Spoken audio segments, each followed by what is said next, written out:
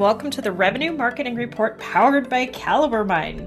I'm your host, Kamala Thompson, and today I'm joined by Jareen Aris. Please tell us a little bit about yourself. Well, hi, I'm a MOPs and RevOps professional. I had previously consulted for a long time, almost a whole decade, helping clients with Salesforce, Marketo, HubSpot, Pardot integrations, and all of the other fun tools in between. But for the past couple of years, I've actually been doing MOPs, but more in a RevOps function with reciprocity for the past couple of years. And I love how you have that consulting experience.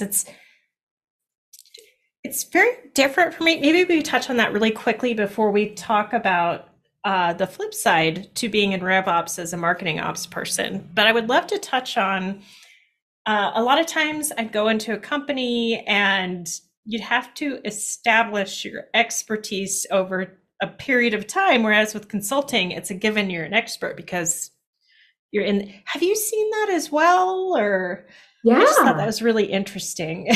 Absolutely. And I, not to get political or here or anything, but I mean, especially as a woman, right? Yeah. I've definitely been in situations where consulting has helped validate my wealth of experience, which is awesome, right? Because I think there's the thought of, hey, this person is coming in from the outside. They've had the chance to work with so many other different companies, so they can bring that third-party perspective pretty easily, which is great because I have definitely sat in rooms, again, as a woman, where I'm the only woman there, and they're, Jareen, can you help us with this? It's quite an empowering moment, right? It definitely forces you to look for answers because that's what they're looking for in that role.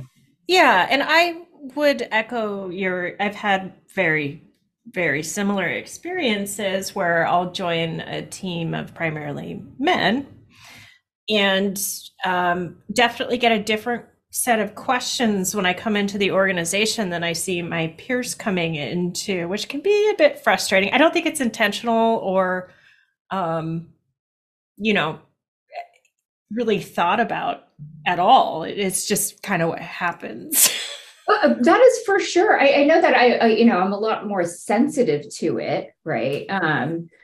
But especially if somebody points it out to you. Sorry, folks at home, she never does this, but I'm taking advantage of it. As they get older, you just go with it. It's okay. I love how she's like, we were talking about dogs earlier. You need to include me. Yeah. She never does this.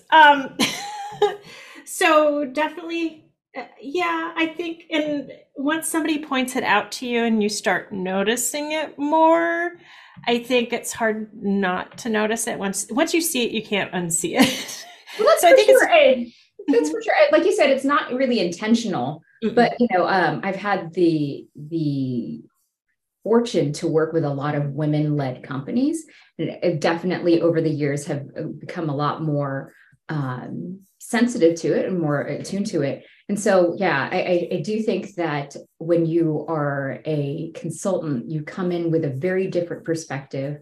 You have to, if you will, have your answers already there. And if not, definitely show what you're willing to do to get the answers, right? Yes. What does it really mean? Yeah, I totally agree. Whenever I'm working with a consultant, I appreciate the people who tell me, I haven't run into this before, but I have a solid network. Let me reach out to a couple of friends and figure out what they've done about it. Yeah. I appreciate that so much more than trying to bluster through something and picking up on some things like, know what you're about. Are we making this up as we go? Because that makes me nervous. Yes. And if you are, please just full out, just disclose it, right? I mean, yeah. Like, I'm okay with that. Like, I need to understand if I'm paying you to learn in addition to doing.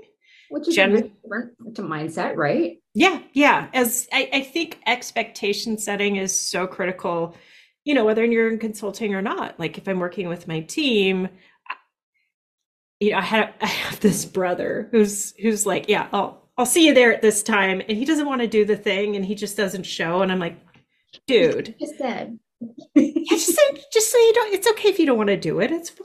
fine. I'd rather hear that. Right, exactly. And I think, no matter who you're talking with, right, particularly in business, it just behooves you to have that transparency. I mean, I full on it, even with the stuff that I'm doing today, right?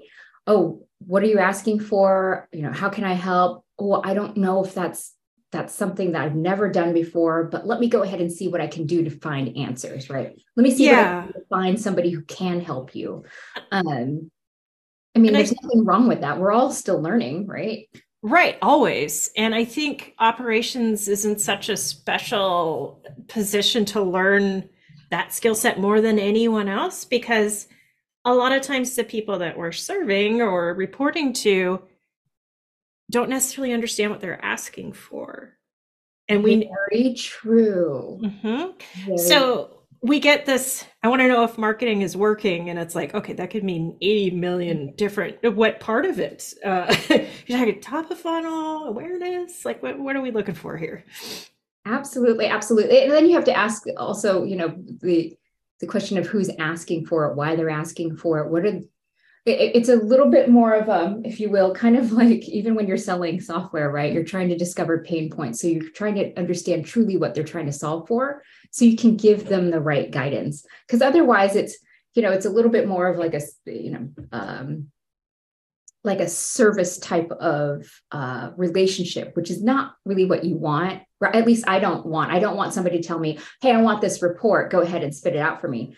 Cool, I can go ahead and do that. But really, what are you trying to solve? Because my value is not in providing a report, but it's making sure that you get the information that you need. Yeah. And I think earlier on in my career, I was more willing to train up than I am now. Because in the past, somebody would say, I know what I want. I want these 3 things. This is what we're going to do. And I'd be like, okay, buddy, we'll start there. But what I need to understand, like I've been doing this long enough where, you get to a point when it becomes the time to start coaching, particularly when it comes to interpreting data. Am I right? Oh my gosh. Okay, so fun story. Today, I was sitting with our marketing leader and we were talking about conversion rates. So this is like a common discussion, right? But the look on my face, I'm like, which conversion, right? Oh, we're talking about down funnel conversion rates. Okay, gotcha. Specifically that. So, like everybody else, we're always looking to optimize that, make it better. What can we do? What levers can we pull to make sure that we are getting the best conversion rate down funnel to bookings as much as possible? That's always the goal, right? Yeah. So I pull up this report. I'm like, oh, someone on our team made this report. It's beautiful. And lo and behold, I pull up a report. I realized, oh, hold on a second. This is not what I saw the other day. And he goes, hey, Doreen, is this just wrong? I'm like, no, this is not wrong data. I'm sure I'm interpreting it incorrectly. This probably serves a different purpose, because there's the whole thought of, hey, if the report's not showing me what I want, then it's wrong. Yes. If it's not verifying my gut, then I'm going to throw the whole thing out. And I'm like, whoa. Yeah, that's not what data's there for, right? No. And so I did have to go back to him and Slack him later on going, hey, I have the wrong report. Yeah. Right. I took a look at that report was showing a different dimension of the same thing, but very different data set. Yes. Right. Yeah.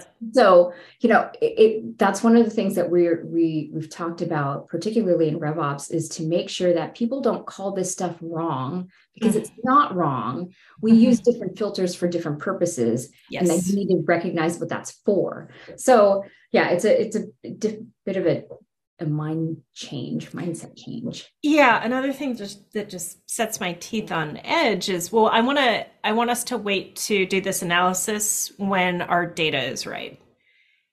Good luck. Yeah. Because I don't think everyone understands that data will never be right, particularly when it comes to B2B data. I mean, think about the Great Reshuffling or the Great Resignation or whatever you want to call it. And then we had all these layoffs. Your contact database, surprise, is probably 75% wrong. Right. But that doesn't mean you can't get valuable information out of it by looking at who used to engage with you and what their profile was. Don't wait, you know? Sure. I mean, like, I think that I've always tried to pull up data that way because I recognize that, particularly when you're talking about executives, right? They need data now. They need to make decisions now to help guide the team, right? Yep. And so whenever I'm pulling stuff, I'm like, okay, please know that there are these caveats here. However, directionally speaking, I'm confident with it, right? Because now it's showing me some kind of trend. And I think I rely so much more on that than, oh, okay, I've got like 2,000 MQLs today. Yeah. Like, is that valuable? No. I think some people think that is valuable. And I'm like, okay, well, how are they converting? Did you flood it with a lower converting source? I mean, there are so many other factors. MQLs? Really? How big is your org? Right. And did we just buy content syndication names and load them into? Believe me, just all of the above, right? Yeah. But like you said, looking for the right data, and the right KPIs, the right data points, and trusting that the data is good enough for you to make decisions is key. Yeah, and being in ops, it's always had to learn that when people don't see the same things I do, that's why I'm in this job, they're in that job. It's just normal and how it is. But the other thing is they aren't necessarily equipped to tell the story that you would be able to tell because they're not as close to it. So being proactive and saying, I know you didn't ask, but here are the things I'm seeing and here's why I think they're happening and what we should probably dig into next is much, much, much more valuable than give me this report with these 3 data points. Yes, I have to say that our team has made a very big concerted effort to be in that more strategic role. And I know it's difficult, right? Because MOPs has been always more of a service type of role, right? Hey, what campaign do you need executed? Sure, I can go ahead and do that for you. Oh, okay. You want me to send out an email? Okay, sweet. I'll go ahead and do that. Do you want to go ahead and track another UTM? Awesome. Let me do that for you. Mm-hmm. But it doesn't tell you what's working, right? What's not working. And that's what I've loved about moving into more of that RevOps role is, I have to say, I don't know if it's because of the position that I happen to step in, because I don't have a wealth of experience when it comes to being in RevOps, but I have to say that our team is very supportive when it comes to really, we need to take a look at what our conversions are down funnel, because that's really what counts when it comes to bookings, right? How much money are we truly making? How are we maximizing our dollar? Are we being efficient with our spend?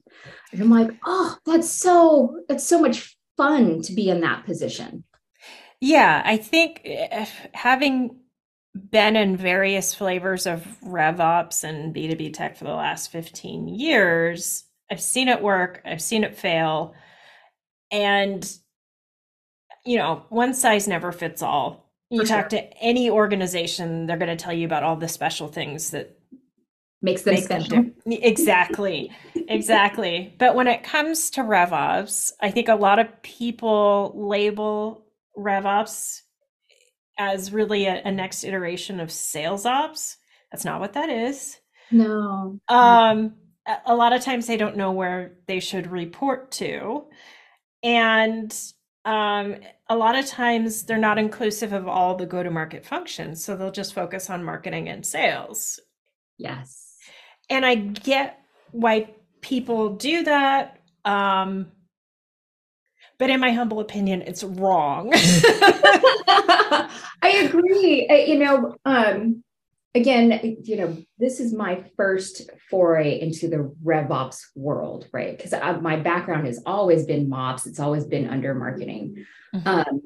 But when I joined this company, RevOps actually sat under our COO, and then sales and marketing actually rolled up to the CEO. So it was nice that we were empowered to actually take it from a third party looking in. So I felt like really dovetailed really well with my consulting background, right? So we we felt that we could be truer to the numbers, which was awesome.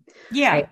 And while what we do is a lot of sales focus and a lot of marketing focus, we definitely do a lot of customer success as well, and product, because product is a big, yes, it's a big part of, it's why we have a company, right? So being able to evaluate, how that product is working for our customers, how well that product is selling, how well we're placing that product in marketing, seeing how those functions come together. That's what I've really enjoyed about this particular RevOps role. Right. And then going a step further is understanding how to tap into any product signals that you can get to understand, one, who the ideal customer profile really is, like who are your super users, who are the people who are really engaged, and then how can you pick up on who's ripe for expansion or at risk of churn. There's great data you can have in there.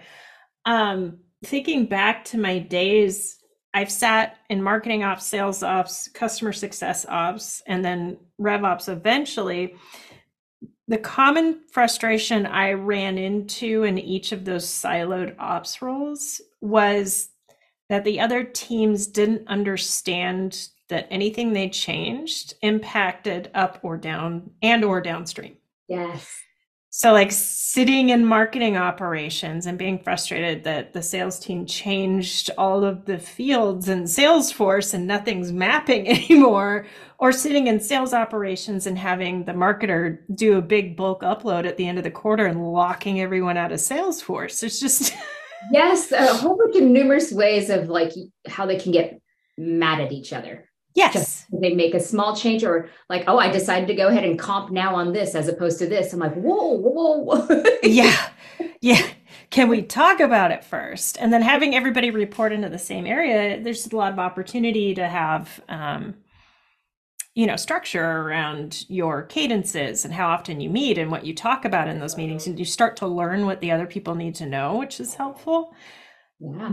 The other reason I was going down that direction is I see a lot of CROs having RevOps report to them, and it's highly problematic for those out there. So I know it's really hard to sell the board on the idea of somebody in operations being on the executive team because it's another executive position. However, you need to look at your alternatives. Anybody you have in the CRO seat, there's too many skill sets to be had between marketing and sales. Generally in B2B, it's a salesperson who's the CRO, and they're always going to want you to pay attention to what most impacts the sales team. And that's not always the right thing for the business. So hearing you report to the COO, one, warms my heart and makes me think that that might be part of why this is working so well for you. It could be. And I will say too, that we have just strong people on the team. So the person that I report to, our director of RevOps, she is excellent because she, even when there are changes, she's like, hey, I just need you to know that while I work closely with sales, while I work closely with marketing, I am really true to the number. So that's the perspective that she takes. And that's what she actually, helps not enforce, but she empowers us to do that, right? Yeah. So when we're seeing things that are going on, well, this could be better, this could be better. It's not like, well, it's marketing that needs to do it, and it's not sales that needs to do it. It's more of what can we do, because we see the entire funnel, right? And how can we work together as that towards that common goal? So it's really nice that, again, I don't know if it's because it's our particular org, but we feel really empowered to do that. I have rarely seen the CRO position do what people intended to do, and that's to align sales and marketing. I have rarely seen that play out. In fact, I'm sure somebody out there is screaming into whatever listening device and saying, it works perfectly fine for us. But what I've seen play out over and over is similar to being over RevOps. Whichever department they're most familiar with gets the most attention. And understanding, because they know the work that goes into things. They understand how long things take and all of these pieces. If it's a salesperson, they understand how difficult the job is and how long it's going to take somebody to ramp up and how much patience they should have. It's a natural human thing. I think people who are thinking it's going to fix their alignment problem. Alignment is a very different thing, right? Yeah. And we're like any other company out there. We have alignment issues, that's for sure. Yeah. Right? And it's it gets even worse when the economy is not great. Yep. When there's a downturn in sales. Yep. When people are feeling very uneasy about the current environment in the industry. Totally get that. Yep. There's a lot more finger pointing going on, right? Yep. But as much as we can, what our team has really tried to do was, and we'd struggle with it every single day, is not to throw any of the go-to-market strategies under the bus, right? Yeah. Because it's never going to be like that. It's always going to be, hey, we have this entire funnel here. It's never going to be, oh, that's the one that's broken. Now we've got the Holy Grail. We can fix that. And then we're good to go.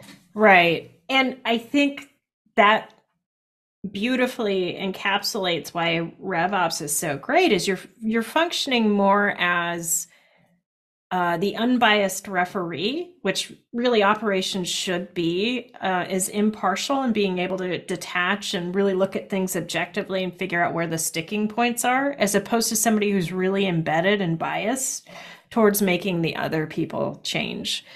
It's difficult for us to go ahead and say that's the problem and not look to ourselves and go, I can do this better. Yeah. It's very hard, right? Because I know I do it myself, right? Oh yeah, I built that 6 months ago. It's running fine. I know because I built it. And then I take a look at it and go, what the hell was I thinking? That. Oh, that's right. I've been there. Changed, right? I should probably do. So it is a very difficult thing to actually look inward and figure out really what's going on. Yes. So let's speak to some of the objections we've heard in the market about marketing operations reporting to revenue operations. And this first one I'm going to bring up, I have an interesting perspective on now that I've been in marketing senior leadership. But one of the concerns is that by moving marketing operations into RevOps, you don't get as much face time or access to a CMO who's already really hard to get attention from. I think once again, it's not gonna. Now I have a different perspective. I work in a startup. Yeah. Right. Our company's young. It's not very big. I talk to our marketing leader almost every day. Yeah. So while I don't report to him at all, every time I see something, I'm like, oh, okay, I think I need to go ahead and talk to him about that. Or even like this morning, hey, Jareen, do you have some time? I need to bring up something with you. Can we talk about it? I love being able to build that relationship with them. Yep. And I have been in other orgs though, where, and there's also, the whole being comfortable in my position, being, confident enough for me to go ahead and speak up, where I didn't see the CMO at all. Right. Yeah. I was constantly like, oh, I got to turn the crank. Oh, I'm so busy. I got to go ahead and just do these. So I think it depends on your comfort level in terms of broaching that person, that leader, as well as the size of the organization. I think that they have a really big impact in your relationship across departments. Yeah, and I think there's a couple other factors from the leadership standpoint. Not every marketing leader understands systems or data. Yes. And they're not all comfortable with it. And you make time for what you value. So if your CMO won't make time for you, just wait 12 months. They're probably not going to be there anymore. No, but seriously, you cannot afford to not be data-driven You're anymore. absolutely right. And maybe it's because, in the orgs that I've worked with, it's because they've always, if I'm being called in, it's because they're looking for that type of guidance anyway. So, I mean, I've been fortunate in that respect, but you're absolutely right. There have been plenty of people that I've worked with who don't have the patience to understand the data, how to pull the data. You just tell me what it's supposed to be. Okay, cool. Let me go ahead and run with it. And they don't want to dig in deeper than that. Well, and they tend to be the folks who say it's wrong if it's not what they agree with. Yes. And that is its own problem. It's really important that marketing leaders challenge themselves to be comfortable with being uncomfortable. I mean, for so long, we've had to be okay with ambiguity because the data doesn't exist, and that's fine. That's not really the case as much anymore, and we can make much more educated decisions. So start pushing yourself outside of your comfort zone and see what you can learn from your operations person. Absolutely.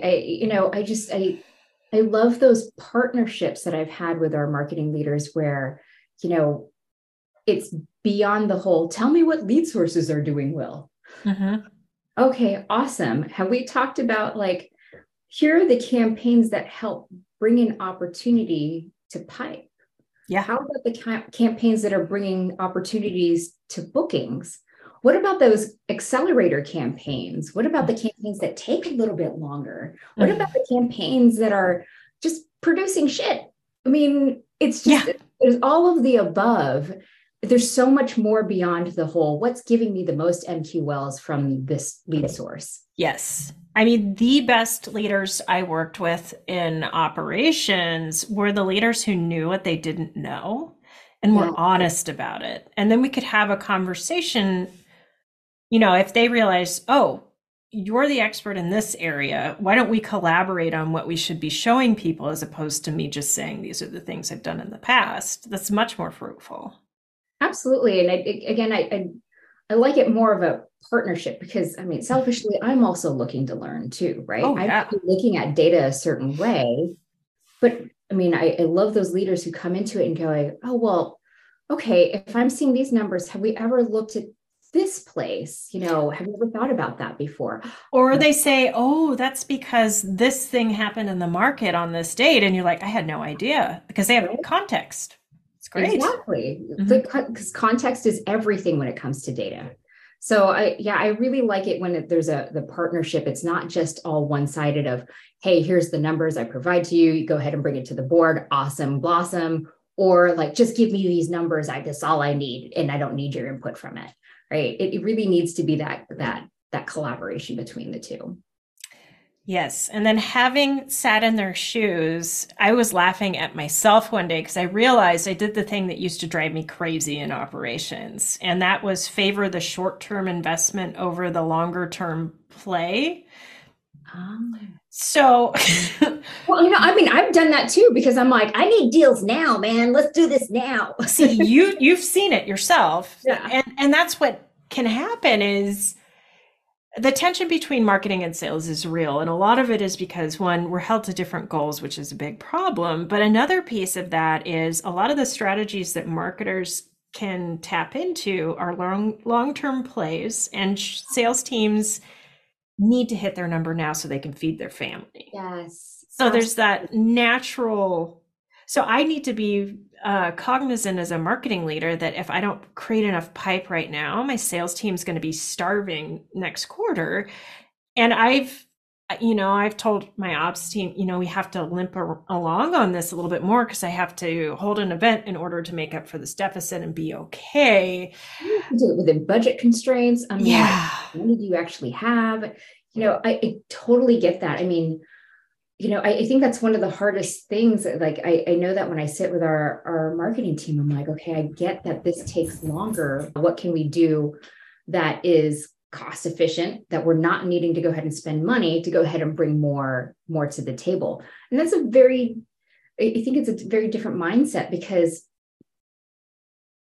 marketing is always dealing in volume and will always deal in volume, right? But sales is always is looking for the particular account, particular people. And to be able to bridge that gap, I know that it's probably one of the hardest things, at least for us, right? Because when marketing says, I can go ahead and bring you this, the reality is that in order to find the gold in that mountain, right, it's actually very difficult, right? Because then sales goes, oh, hey, you sent this all over, but really they're not ready yet. I can't talk to any of them. They don't know who we are. Why did you give me content syndication leads? Yeah, they're never going to be ready to sign a contract, buddy, but it's a good heads. Or I've lived that quite a bit. Right, not the right time, right? Yes. They were yeah, put them into nurture campaigns. I mean, it is really important to listen to that feedback. At the same time, I've struggled with, well, I need all my territories to have the same amount of leads. Yeah. That's just not how that works. I'm sorry. I can try to support you in these ways, but I can't control who bites the hook. Yeah, right. And again, the nature of marketing is to cast a wide net to see what comes in the door, right?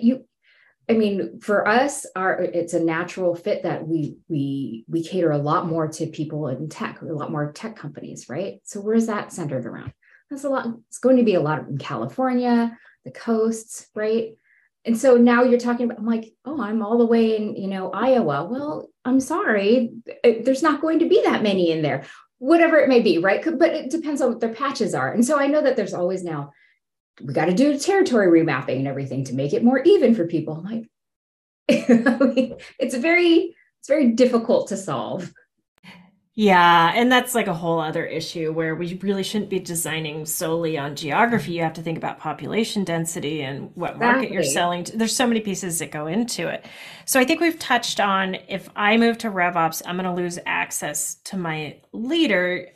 With one small addition I would make is that about the comment on where I choose to spend my money as a marketing leader, if you have a very strong leader in RevOps who can secure a budget for your team, you don't run the same risk of your technology purchase disappearing at the end of the quarter because we had to move it elsewhere. Oh, absolutely. I definitely work very closely with our marketing leader just to make sure that our tech stack is optimal. Are we wasting spend in places? Should we be actually spending it in different places? I know that he has talked to me about that because he's a fairly new leader to our team, right? Where he's all like, hey, I know that, you have a lot of the tech spend in your department. I just don't want to have to fight you for some of the stuff that our team needs. I'm like, no. And again, this is kind of nice to have that consulting background. I'm not tied to tech so much, right? I definitely have my biases and I'll let you know what they are. But in terms of the tech stack for the team, I know that I can make those recommendations and work really closely with that department and make sure that they are fully supported. And again, I hear a little bit of you make time for what you value in that, because a lot of teams that aren't involved in operations don't always see the value in taking your time to evaluate the right tool and purchase that one the first time. A lot of times the RevOps people can bring a ton of value as to, well, does it integrate with our core tools? Yeah. It doesn't matter if we generate leads if they never make it to the sales team. So having somebody in place who can check all those things is just, it's definitely worth the time. That is one of the reasons why our department had inherited a lot of the budget. So now it used to be like we had no budget, right? But they decided to shift that around because they recognized that when we're working on all these tools, just like you said, they need to play nice together. Yes. Right.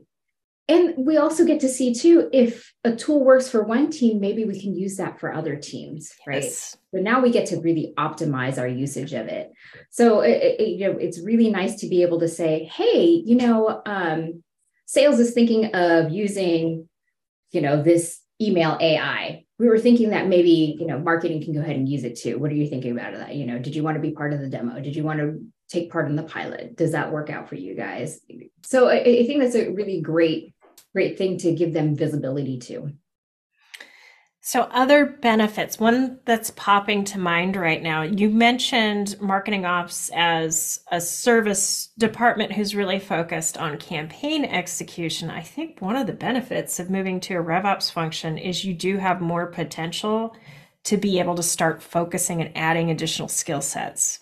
So what the business values the most is being able to spot insights and turn them into action items that improve the bottom line. So being able to have a team that can help coach you and help you grow in that area, that's huge. I'm enjoying that so much because I mean, I've done MOPs for a very long time. It's always been like, hey, Jareen, we need to do multi-touch attribution, or I need to execute this nurture, or, can you help me with this lead management process? Or we need to go ahead and install lead scoring.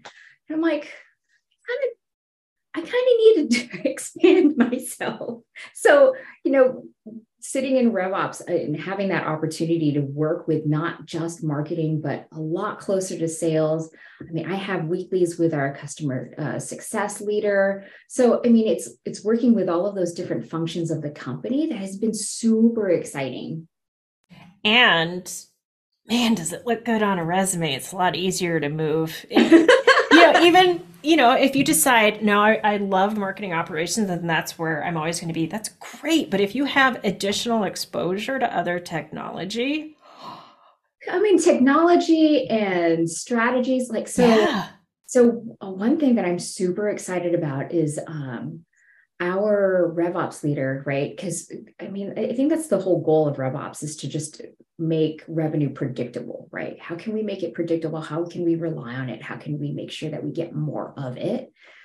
And, conceptually speaking, we're like, oh, it should feel like, this machine where we just pull all these different levers and see what comes at the end. But she has leveled herself up, and in the same sense as leveling us up, in terms of being very prescriptive about what those levers should be. It's not just like, well, maybe we should just try ABM now, right? It's understanding what ABM is for, because I've done ABM executions with other companies. I'm like, we should be doing it here. But when she brought this whole methodology up, she's like, Jareen, we have to consider how young our company is. Yeah. Willing to, what does that really mean? It's understanding those different strategies, how that works. And now it tells me what levers to pull. ABM's not going to be an option, right? But maybe there are other options on the table. That is super exciting and powerful. Yeah. Yeah. It's really cool too when you're in operations and start to see how the strategy changes for the different functions too, not just in revenue operations, but like with marketing, particularly content strategy. As a small company, you're at a deficit already in terms of SEO competition. So you have to create content people actually want to consume. And the approach you take is so different than an established company. And it's really cool to be able to be close to that and see that change, and then understand from a business perspective why they're doing that, and then how to help them measure whether or not it's working. Absolutely. I mean, I find it highly fascinated, and I feel very blessed to be able to do that, as opposed to like, oh, let me just go ahead and execute another nurture campaign, which, by the way, I did do last week. So oh yeah, no, we still do the other stuff. Yeah, for sure. But it was good to learn other stuff while I'm doing it. Exactly. And then eventually, as the team expands, you can choose different specialties, and there's just a lot of options. I think having a RevOps leader who's really good at building a business case that resonates with the CFO and CEO and why they need more resources, headcount, that sort of thing, that's a huge win, as opposed to just being alone on your life raft in the ocean and figuring out capacity models because you know that there's something wrong. You're like, but how do I bring this to the right people, get the right eyes on it, yes. make the right business case for it? Yeah. It definitely takes some strong leaders to help you with that. For sure. And as much as our marketing leader or sales leader has their heart in the right place, doesn't always work out like it would if it was somebody who was like in the role, knew what it took, and was able to advocate for you on a more on a deeper level. For sure, for sure. I mean, that's finding those right mentors is key. Yes, absolutely.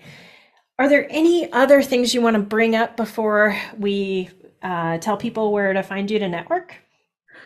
Yeah, you had brought this up about resources, right? There have been the complaints of oh well, my resource is gone. It now went to RevOps, right? I get no FaceTime, I get no execution, and it's not just in terms of like getting guidance on reports, but I have to say that I you have to be kind of creative with your resources. Yeah. But maybe that's true of any role, right? Because I mean, I know that I am not going to spend 100% of my time in production. Mm. However, I recognize that I am the most experienced. I have the most experience in certain tools that we have. So, as much as I can, I try and train up like anybody who's willing to learn it, anyone who's raising their hand to go ahead and use it, as well as, trying to like find like cheap agencies as much as possible. Oh, the struggle is real. Being at a teeny tiny startup, sometimes that's the only way you can scale, because for some reason we have more budget for consulting than we do for the internal resource. But but I mean, I recognize you take what you can get. Yeah, and I recognize the needs for that, right? Because maybe your needs have ebbs and flows. Oh, yeah. Right. And there's also the commitment level too, right? It's so easy to go ahead and get rid of an agency. You can plug them in, you can take them out when you need to. So I recognize that. But at the same time, I'm like, I know that like when I take a look at the stuff on my plate, I'm like, I end up having to go to my boss all the time. I'm like, like, how do I get this all done? What do we do? How do I be creative with some of this stuff? Where can I buy time? Yes. Yeah. No, that is a skill for sure that everyone must yeah, 20 things just popped into my head where I'm like, yeah, I used a consultant for that. It was great. I was thinking about that. I'm like, when I was consulting, it would be great. I have a big vacation coming up because I'm going to be traveling internationally. So I'm doing my due diligence because it's going to come up at the end of next month, right? So I'm like, people I'm working with, oh yeah, I'm going to be gone. But that's also the day I leave is also the day that we're launching some big initiatives. I'm like, of course. No. Of course. Yeah, it's tough. Like one of the things about being in the Seattle area is I contracted for Microsoft because at some point you do that if you live here. And it was amazing this is related, I promise, watching all of the knowledge walk out on a regular basis because they only really had management teams. They were in meetings all day long. So they were 100% dependent on the contractors to get the work done. There's got to be a balance. Like you should be able to go on vacation and not worry about something, a wheel falling off or something. But at the same time, like when we get so dependent on people, like I mean, I will go on vacation. There's just no doubt about that. But you have to. Yeah, you have to. Yes. But I know that like with these big, because you care about your job and everything, right? Yeah. I'm like, oh gosh, I'm like, I'm gonna have to. It's more of like a self-discipline thing, right? I'm gonna have to maybe just check in every once in a while, not like what's going on, guys. I think that's a future episode, how to check out. Because that is hard for especially the personalities I see in operations, leadership, any of those. There's certain personalities attracted to certain roles, and it's just so hard. It becomes the baby that you have to nurture. Well, what's funny is that somebody had told me, because they worked in IT, right? He said, Jareen, if I do my job right, no one sees it. But if I do it wrong, everybody sees it. And I feel that lends itself to in operations, right? So as much as I can go ahead and make sure everything's going right, I don't want to get that call like, on the weekend at night. Yeah. And going, hey, something's broken.